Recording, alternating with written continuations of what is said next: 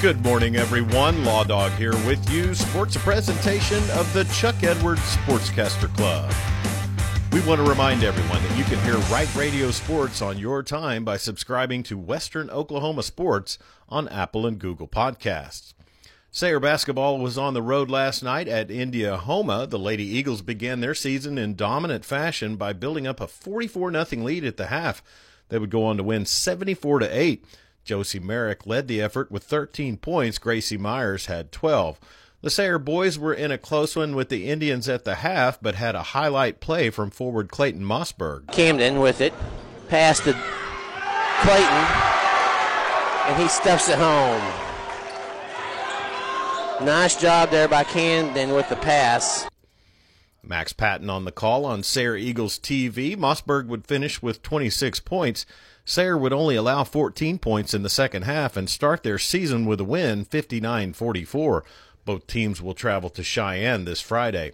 Other basketball on Right Media last night. Watonga Eagles and Lady Eagles hosted Hinton. The Lady Eagles led the Lady Comets 26-12 at the half and would go on to win 51-30. The boys would trail Hinton 40-17 at the half and go on to fall to the Comets 63-38. Watonga will host Thomas this Friday.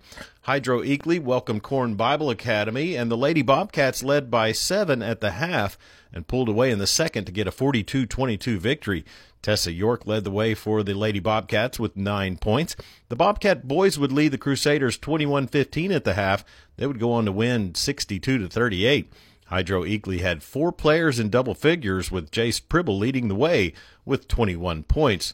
Hydro Eakley will be at Lukiba Sickles this Friday. Other boys' scores from last night: Cheyenne Raiden went to Hammond and got a 1-point win, 38-37.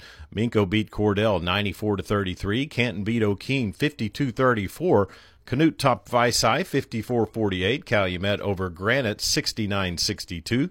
Leedy beat Sharon Mutual 71-19. Sentinel over Eric 40-34. And Taloga fell to Aileen Cleo 38-11. Weatherford girls basketball senior guard Jordan Hoffman signed her national letter of intent to play at Cal Poly University in San Luis Obispo, California. She talked about her decision. I'm so ready to go to Cal Poly. When I first went there for my visit, the second I stepped onto the campus and went to their practice, I knew it was the place to be. The energy was high the whole entire time. The coaches, they were amazing, and I really believe in the program that they're building. Just from the few games that I've watched this season, I am so ready to be there and continue my journey. Hoffman and the Lady Eagles begin their season this Saturday at home versus Elk City. You can hear all the action of Weatherford basketball on 100.3 Coyote Classic and Weatherford Eagle TV at Right Media. The U.S. men's national team advances to the knockout rounds of the World Cup. With more on that, here's Alex Hogan. Coming into the match Tuesday, the Americans needed a win to keep their World Cup hopes alive, and in the 38th minute, star Christian Pulisic had his World Cup moment. Austin McKay, Des making a big run. It's meant for him. Des is snuck in behind. Des into the middle. Pulisic scores!